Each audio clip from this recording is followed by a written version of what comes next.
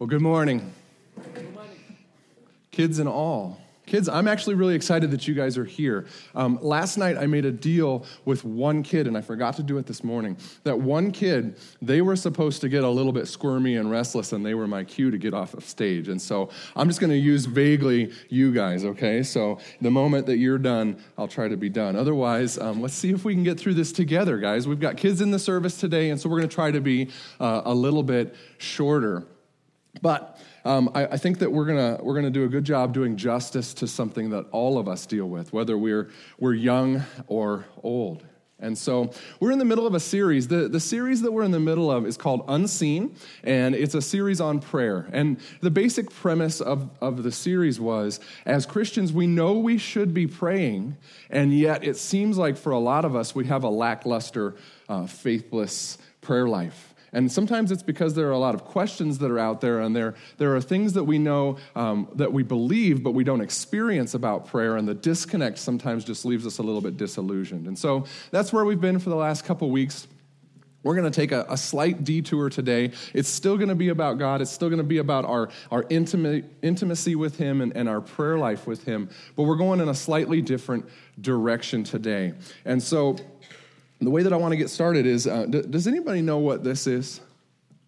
Last night, somebody thought that it was like the thing that you bring a seal out on for the circus, right, with a ball on his nose. Like, yeah, it's not that, okay? I don't have an animal that's going to come join us on stage at some point. This is a box that CrossFitters and gym people use for box jumps. Okay, so if you don't know what a box jump is, basically, you're supposed to just stand in front of it. You're not allowed to run. And then you just squat down, and you've got to effort yourself up on top, right? Now, how many of you guys think that sounds easy? Most of you guys are telling the truth, and then there's the kids and one athletic person, right? Right? Now, it's actually, it can be really, really terrifying. In fact, I've seen people that are scared of little jumps. Just the idea of committing to leaving the ground, and like, if I miss, I'm going to fall down, right? If I don't get all the way up there, if one toe trips on the edge, it's scary. And so you see people that they stutter over like, no, and they don't quite want to get up there, right? So I talked to my gym and got permission to bring this box jump, and this is the biggest one that they had at the gym. And so I've actually seen them that are like on videos that are like eyeball height. And professional, like NFL and NBA athletes are showing you how high they can jump. And that is terrifying, isn't it? The idea of jumping up, like if I miss, what's going to happen? Like my shin's going to scrape down the front of this thing, or I'm going to fall off backwards. I was talking to a friend of mine this week who said that in high school they had to do some box jumps, and he watched a girl get onto it, but not get all the way onto it. And so her feet were up there, but she wasn't. And so she went backwards onto her back and just knocked the wind out of her, right? There's lots of ways that this could go wrong if you were going to try to jump on this box. And so the more you think about it, the scarier it gets, right? Now, what I want to do is I want to talk about a Christian box jump. I want to talk about a problem with Christianity, a problem with the church culture that is a lot like this box jump. And I bet most of you guys are familiar with it.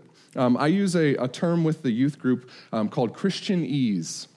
And the idea is that there's a language around the church. There's a church culture that has this language, and sometimes the things that we talk about are biblical, and sometimes they're not. Sometimes they're just real encouraging, or they're really good for like a poster on the wall, but we've got Christianese that a lot of us speak.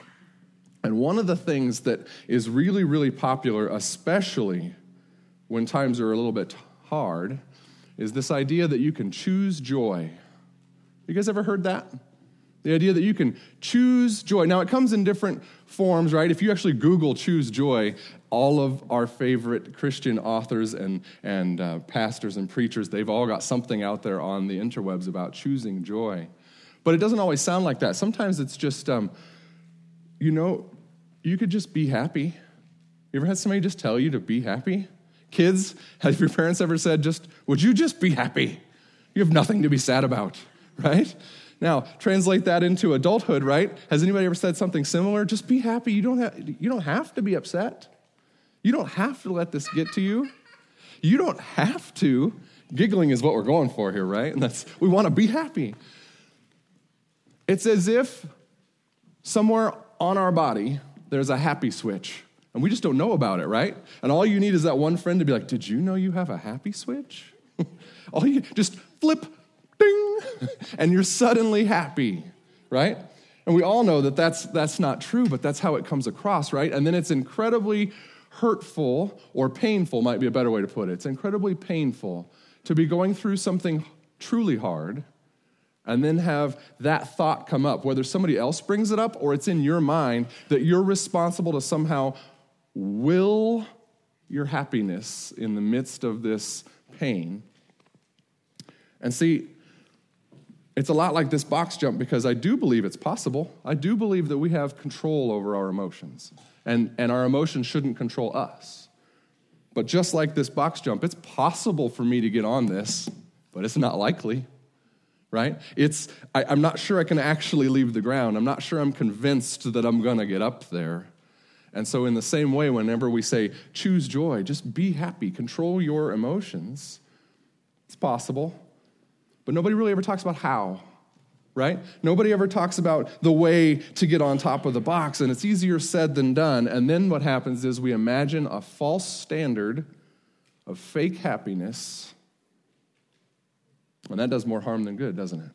That somehow we think that in the midst of my tragedy or my frustration or this fight I'm having, somebody tells me or I think that I need to choose to be happy, and I'm supposed to go from the dumps to just, happy, right? And I would look at that and I go, well, that's not going to happen. Did you see what she said to me? Right? That's not going to happen. You realize I'm about to lose my job, right? I'm not just going to jump up to this happiness level. And so because we've got this fake or false idea of what this looks like, we just say, it's not happening today, right? And here's the reality. All of our lives are full of anxiety and fear and busyness, whether you are 4 or 40 or 84, right? We've got a lot of anxiety and fear and busyness in our lives. And so here's what I want you to do real quick. Take a moment in the silence and picture what's making you most anxious right now. What is the thing that you worry about the most often? If I said in the last week, what were the things that kept you up at night or made your heart beat faster, made your blood pressure rise? Can you picture something? Now, maybe it's a person, right? Don't look around, right? Maybe it's a person and you're just like, oh my gosh, when they're around, I want to, you all know what you want to do. Maybe it's a situation. Maybe it's something hard at work or in your family life. Maybe it's because Thanksgiving's coming and that one person's going to be there and you hate the holidays with that person, right? Maybe it's a wound. Maybe there's something that has happened to you, maybe recently or a long time ago, but that pain is always in the back of your mind, and when it comes up, suddenly you feel the anxiety and the pressure and the fear. There's all kinds of things, right?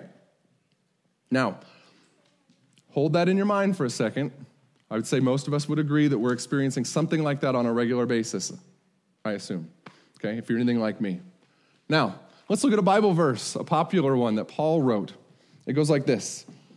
And the peace of God, which transcends all understanding, will guard your hearts and minds in Christ Jesus. Is that familiar? Right? There's different translations, obviously, but the peace of God, which transcends all understanding, will guard your hearts and minds in Christ Jesus. How many of us could say, I could use some more of that? I could use some more peace in my life, right? And I have to confess, I don't always feel like the peace of God is guarding my heart and mind. I feel like a lot of times my heart is out there kind of fighting for itself amidst all this anxiety and pressure, right? We're all constantly feeling stress and worry, and there's just simply not a lot of peace in our lives. And yet, it's right there in the Bible. God says, I will give you peace, it'll protect you, and you're like, yeah, well, when? Right? When is that going to happen? We're not going to turn there quite yet, but before we do, what I want you guys to understand, the author of that statement, the author of the book of Philippians. His name is Paul. Okay, he wrote a big chunk of the New Testament. When he wrote this book, the book of Philippians, he was in prison. And I don't want you to imagine that stint that your uncle did in the local jail. That's not what I mean, right? He was in a Roman prison 2,000 years ago. It was ugly, right? And so when Paul's in prison and he writes these things, I want you to imagine he probably had a lot of stress too. He probably had a lot of anxiety and fear as well. Okay? So here we're gonna look in Philippians chapter 2, verse 14. It says, "Do everything without grumbling or arguing, so that you may become blameless and pure, children of God without fault in a warped and crooked generation." Does that warped and crooked generation part sound familiar? Right? I mean, have you looked around lately? Our world is pretty warped, isn't it? This generation that we're living in right now is pretty crooked, isn't it? Things are a mess. We don't all agree, not that we ever did, but it's like really a big deal right now. We hate the other political party, right? We really can't stand the way that Hollywood is taking us, but at the same time, we're all addicted to everything that Hollywood vomits out, right? We see around us in the school system things that we feel like we can't control, but it's just getting uglier and messier and more violent and more negative. In fact, if there's one thing that that looks very similar, the culture that's around us and the church culture, it's negativity. I have to admit that as a pastor, I'm kind of in a fairly Christian bubble. I spend a lot of my time with Christian people, and I feel like a lot of the time we're still just grumbling and complaining and arguing like everybody else. And what Paul is saying here is that there should be a distinction, right? Did you notice he said, children of God without fault in a warped and crooked generation, as if you would define everybody else one way, but define the children of God a different way. And the distinction would be, do everything without grumbling and arguing. That the way that we might stand out in a warped and crooked generation is to experience the same things in life without grumbling and without arguing. See, life stress is going to come at the Christian the same way that it comes at the atheist and the Buddhist. Everybody experiences life stress. But what if, because of Jesus, your experience in life was different than the people around you? Do you guys know somebody that complains all the time? Are you that somebody that complains all the time?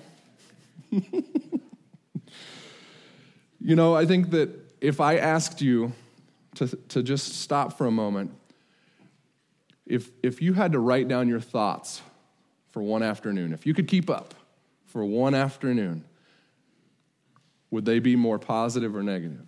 Would you be surprised by how many negative thoughts you're having on a regular basis? Somebody told me last night, I don't think I'm that negative, and the reason I don't think I'm that negative is because it's like I'm numb to it. It's literally everything that comes out of my mouth, I just don't notice. And see, the problem is this negativity is like fuel on a fire that's already burning, right? We've already got enough anxiety. We've already got enough stress. We've already got enough things coming at us, and just pouring more negativity on it just makes it burn hotter, right? When was the last time you grumbled about something and then felt relieved? When was the last time that you complained or argued and were like, boy, better now? Never, right? It feels good in the moment. You're just making the fire burn hotter. And so check out what Paul says in the next verse here. I'm going to go back and read from 14. Do everything without grumbling or arguing, so that you may become blameless and pure, children of God without fault in a warped and crooked generation. Then you will shine among them like stars in the sky, as you hold firmly to the word of life. What if the distinction between a Christian and a non-Christian experiencing the stresses of life, what if the difference was so much that we looked like stars shining in the night sky of their life? Above it all, unaffected, so different, right? Have you ever known somebody that should be complaining and arguing, but they don't? Don't you love being around people like that? Aren't you shocked sometimes when you look at their life and you go, your life is a mess? Don't you notice? And they're like, I'm not going to complain about it. You know, my granddad passed away just over a year ago, and before that, he had a stroke. And so he was living with the effects of a stroke for about a year and a half. And I wasn't his primary caretaker, but I never was around him dealing with that when he grumbled or complained or argued. Now, he might apologize that he couldn't communicate the way he wanted to, or that his thoughts weren't the way that they were supposed to be, and he was a little confused, but not once was he ever bitter or angry or complaining around me, right? Like a star shining in the night sky, right? Like just, you look at it and you're like, aren't you upset? No, I mean, you know, kind of, but no complaining, no arguing. Don't you love being around people like that? All right. So, the very next verse is interesting. Paul's in prison, right? Verse 17. But even if I'm being poured out like a drink offering on the sacrifice and service from your faith. In other words, you guys, I'm in prison because of what I did for you. I'm in prison because I'm a pastor, because I'm a church planter, and I might die, is what he's saying. Okay? I think they're going to kill me.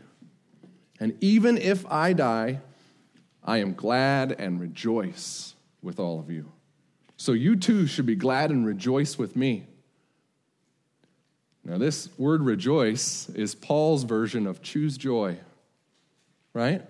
This is Paul telling you, he actually says be glad and rejoice. He's like, you should be happy. I am. And you go, what? Don't you know you're in prison, right? You know you're about to die. That's Paul talking about this box jump. And what Paul is saying here is, even though I'm about to die, I'm okay. I could jump up on this box. You should jump up on this box too. And you're like, well, that sounds neat. How do we do that? Right? All right, so what we're going to do, we're going to stay in the book of Philippians, but we're going to stay with this theme of rejoicing. And so we're going to skip forward. If you have your Bibles, we're going to go forward to chapter 4. And in verse 4, it starts like this. Paul says, rejoice, there it is again, rejoice in the Lord always. I'll say it again, rejoice, let your gentleness be evident to all. The Lord is near. And again, he's like, okay, guys, I need you to jump up on this box. I need you to have joy. And you're like, we get it, Paul. How are we going to do it? The next few verses are the key, okay? So I want you guys to pay attention. Verse 6. Do not be anxious about anything, but in every situation, by prayer and petition with thanksgiving, present your requests to God. And then here's that verse we started with. And the peace of God, which transcends all understanding, will guard your hearts and minds in Christ Jesus. Now that second sentence is the part we want, right? At the beginning, we were all like, I could take some more peace. I would like some more of that guarding my heart business. The first sentence is how we get there. And so let's dig into it a little bit. He says, don't be anxious about anything. And I wanted to do a word search because I like to be a little nerdy, and I was like, in the English, it doesn't say don't get anxious. Did you notice that? It doesn't say don't get anxious. Like, that's not possible. We go through life, and something's going to come up and like, right? It doesn't say don't get anxious. Don't be anxious. And so I wanted to do this word search on the word be, and it's not even in the original language. It's just be anxious is the original Greek, one word. And you know what it actually means? It means to be careful or to take thought. In other words, to put intentional thought into. And so what he's saying here is, don't focus your thought life on the things you worry about. Don't spend mental energy being careful or attentive to the things that are bothering you. So he says, don't be anxious about anything. He's saying, have a thought life where the things that make you anxious come, but also go. And they don't consume you. But, and I like like we're going to break down the word but. Instead, right? So here's your option. Here's where you finally get to, instead of just a command, here's some things you can do about it. And so instead of that, by prayer and petition, and I think that this seems like just a duh moment, right? Like you're reading this and you're like, of course we're in the Bible, and he says, well, you should pray. And the idea here is, do you want to know the mechanism, the way to let it both come and then go, is to hand it off. That you experience something that makes you anxious, you experience something that bothers you, some fear, some pain, being reminded of a wound, and it gets you, right? You feel your heartbeat raise, or your mind goes to all the terrible things. And the way to not dwell on it is to take that thing and then say, God, I don't want this. I need you to take this, and you hand it off. Okay? I'm really struggling with this idea that I'm about to lose my job. I can feel it. I can see it on the faces of the people at work. Like everybody knows. And instead of being consumed by that, God, I need you to deal with my frustration and pain so that I can be a good employee and like maybe not lose my job, right? I need to not focus on the negative here, because it's like fuel on that fire. I never get out of this cycle of anxiety and worry. And you hand it off. But I think even the prayer part, we've been in a series on prayer, right? I think even the prayer part, we get it. We're like, man, I can pray all the time. God, take this junk from my life. And I'm not necessarily feeling any more peace. The next word is the key. With thanksgiving, present your request to God. How many times are we anxious or worried or upset? And if you're a Christian, you're like, okay, my answer is to go to Jesus. And so you go to Jesus and you're like, take this away. I hate it, right? Make my parents stop spanking me. Make my boss be nice. Make my husband say nicer things to my kids, right? Whatever it is that you're really stressed out about, and you're just like, I hate it. And we're leaving out this Thanksgiving part. And what's interesting here is there's a psalm. In fact, Tim referenced it earlier. It's Psalm 100. And the idea is we enter God's gates, or in the Old Testament, it'd be the gates of the temple, right? But we get access to God and his intimacy and the answers to prayer with thanksgiving. It's as if the secret code through the gate is thanksgiving. And so, what we didn't show you here, or what we didn't talk about, let's go up another a line or two there. It says, do not be anxious about anything, but in every situation. And see, I think it's interesting that it says in and not instead of, right? I think here's a lot of our tendency. I've got this problem, and I know I don't want to be anxious and upset about it, and so I want to choose joy. I can't see my problem anymore. I can be happy, right? I'm going to ignore the thing that's bothering me. My version of choosing joy is to choose to ignore that pain, that worry, that anxiety, right? And so we have a tendency to say this exact verse, except we would read it like, don't be anxious about anything, but instead of every situation, go to God, right? It's like sidestep things. And he says, no, in every situation, right? And so where our tendency is to avoid things, what he is saying here is, if you can go to God with thanksgiving in the midst of whatever's troubling you, about the things that are troubling you, then you can get the peace that's going to guard your hearts and minds that only God can give you. Right? In it. So thanksgiving, you guys, is, or thankfulness, however you want to think about this, is the delivery system of taking our worries to God. It's as if you were going to walk into the throne room of God and you've got this sounds dumb, right? But you've got like a present, and the present is your prayer request, right? the box that it comes in is thanksgiving. It's thankfulness. The way that we hand our prayers to God is thankfulness. Think about why for a second. It's a lot harder to be thankful and bitter at the same time, isn't it? It's a lot harder to be thankful and negative at the same time, isn't it? And so if you wrap your prayer request in thanksgiving, and as you're handing it to God, imagine how your heart looks to the God who's receiving this prayer. That, God, I am thankful for X, but I need help. Imagine how that's received. And he says, yeah, have some peace, right, while I sort this stuff out. And see, here's the thing. Thankfulness is a choice. We talked about at the beginning, choosing joy. Joy is a choice. Thankfulness is a choice. And I've got another box jump here.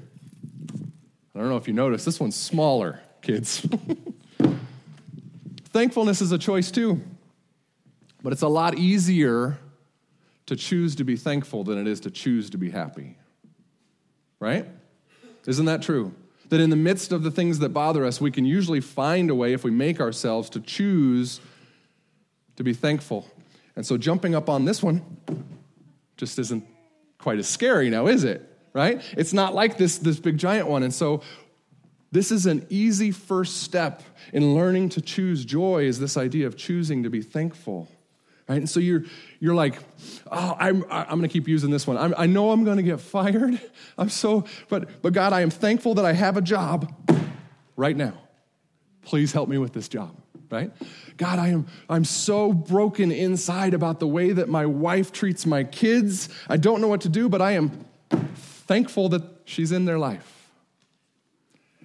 And learning to jump on this smaller box is going to be good for your relationship with Jesus. Because we can control how much peace and joy we experience, but it's really hard to get started, you guys. And so here's something, I'm going to put this up on the screen, just something to think about for a minute. Your perspective determines your level of peace and joy, which is true, but God gave you a tool to change your perspective, and it's thankfulness. And see, here's the thing. Choosing to be thankful does a couple things for you, okay? First, I'm going to do this right. If I choose to be thankful, look at how much closer I am to the joy box. Look at how much easier it was for me to get up here from there. Look at how much less effort and how less scary that was to jump up there, right? And so just being thankful gets you started on the route to experiencing more joy in the first place. But here's the other thing it does. You spend enough time jumping up onto the thankfulness box, and one day whenever God says, look, I need you to choose joy in this situation, you've done it enough, you've jumped up enough times that it's not quite as scary to jump up on the big one, right? And so in those moments when somebody says, choose joy, you're like, yeah, I'm ready for that because I've been choosing to be thankful for so long. And so I'm going to invite Pastor Winston to come up, and we're going to do just a few more things before we close. Today we talked about just a couple tendencies that we have, okay? And so what I want you guys to do is I want you guys to close your eyes, bow your heads, so that nobody's looking. Some of you guys need to let go of some negative thinking, some complaining, and some arguing. And here's the reason. Negativity and thankfulness will fight each other constantly. The more thankful you are, the less negative you'll be, but the opposite is also true. And so what if we could get a jump start on our Thanksgiving week by rejecting some of our negativity, by repenting of those things? And so every head is bowed, every eye is closed, nobody's looking around. If you would say, I'm that person who struggles with complaining and arguing and being negative, would you raise your hand? Keep it up. You're in good company. A lot of hands went up. All right. Now, maybe One of the other things that we talked about is that your tendency is in trying to choose joy, you tend to ignore things that are hard. You ignore problems. You get distracted from them. You stay busier. You focus on other things. And some of you guys need to acknowledge and stop ignoring some pain and some stress, some wounds, and focus on going in and through situations to get some peace. If you're that person that has a tendency to ignore your problems, would you raise your hand? Also, a lot of hands went up. Okay, you guys can put your hands down. You can open your eyes. What we're going to do, as Winston starts playing here in the background, we're going to do a very practical thing. Kids and adults alike, we're going to do a very practical thing around thankfulness and thanksgiving. In front of you, in every back of every seat, there's a packet that looks something like this. Reach in there and grab that packet. What you're going to find in there are some sticky notes of different colors and a pen. And I want to be very clear, this is your new pen. Please don't leave it with your germs all over it somewhere here for somebody else. Take your pen home. Okay. With your new pen, here's what I want to do. Get out the yellow sticky notes to start with. There's should be two sticky notes in there that are yellow. Can you think of 2 things that you're thankful for? And write them down. And listen, it can be anything. Maybe you're happy about that new Jeep you just bought, right? In middle school, we had kids that were like, Xbox. It's fine. What are you thankful for? Friends, family, holiday season? Shouldn't be hard for you to come up with 2 things that you're thankful for.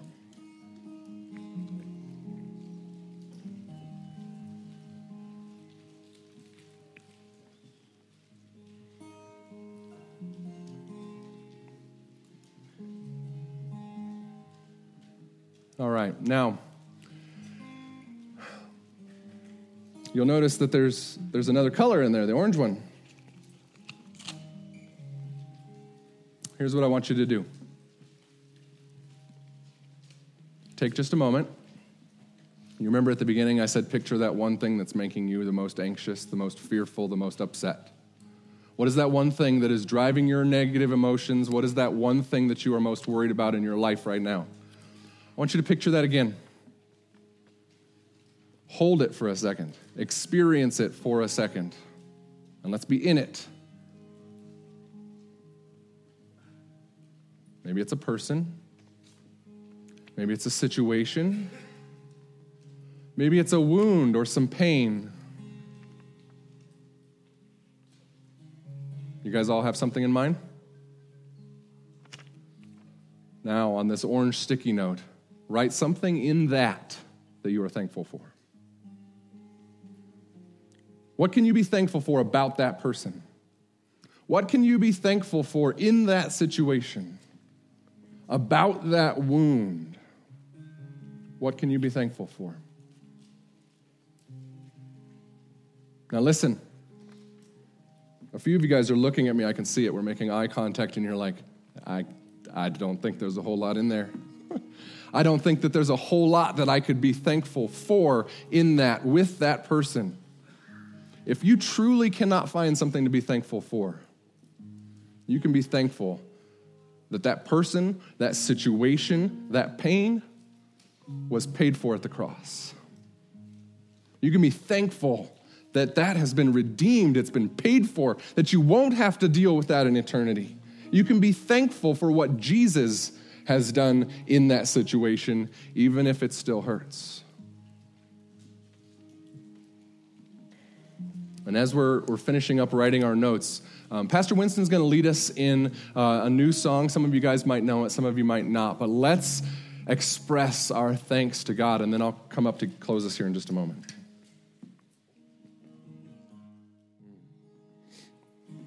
Amen.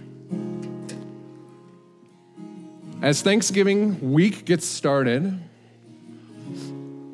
what if we walked out of here more thankful than when we came in? And what if we began to experience more peace than the peace we were experiencing when we walked in? And so what I want to do, as you guys are leaving here today, after I pray for you, I want you to leave blessed. I want you to leave with peace. But I also want to be, a church that expresses our gratitude. And so I don't know if you noticed on the way in, but on the way out, I want you to take those sticky notes and let's cover that wall back there with the things that we're thankful for. I walked through there this morning and I looked at all the things, and God is sure good, isn't he? We have a lot to be thankful for. Let's leave that expression here. Not that you're going to let go of it, but let's show each other all the things that we have to be thankful for. Okay? And then tonight, don't forget to come to our worship night at 6:30. An easy opportunity to be thankful and to experience more peace. Let me pray real quick. Jesus, we're thankful. We are. Even in the midst of pain, in the midst of struggles, in the midst of the hard stuff, we're still thankful. And we trust a good God to take care of us. And so we ask for some peace. We ask for a season of peace. Would you make an impact in our lives, teaching us to jump onto that choice that is thankfulness, so that when you call us to jump onto that choice that is joy, we'd be all the more ready. We pray these things in Jesus' name. Amen.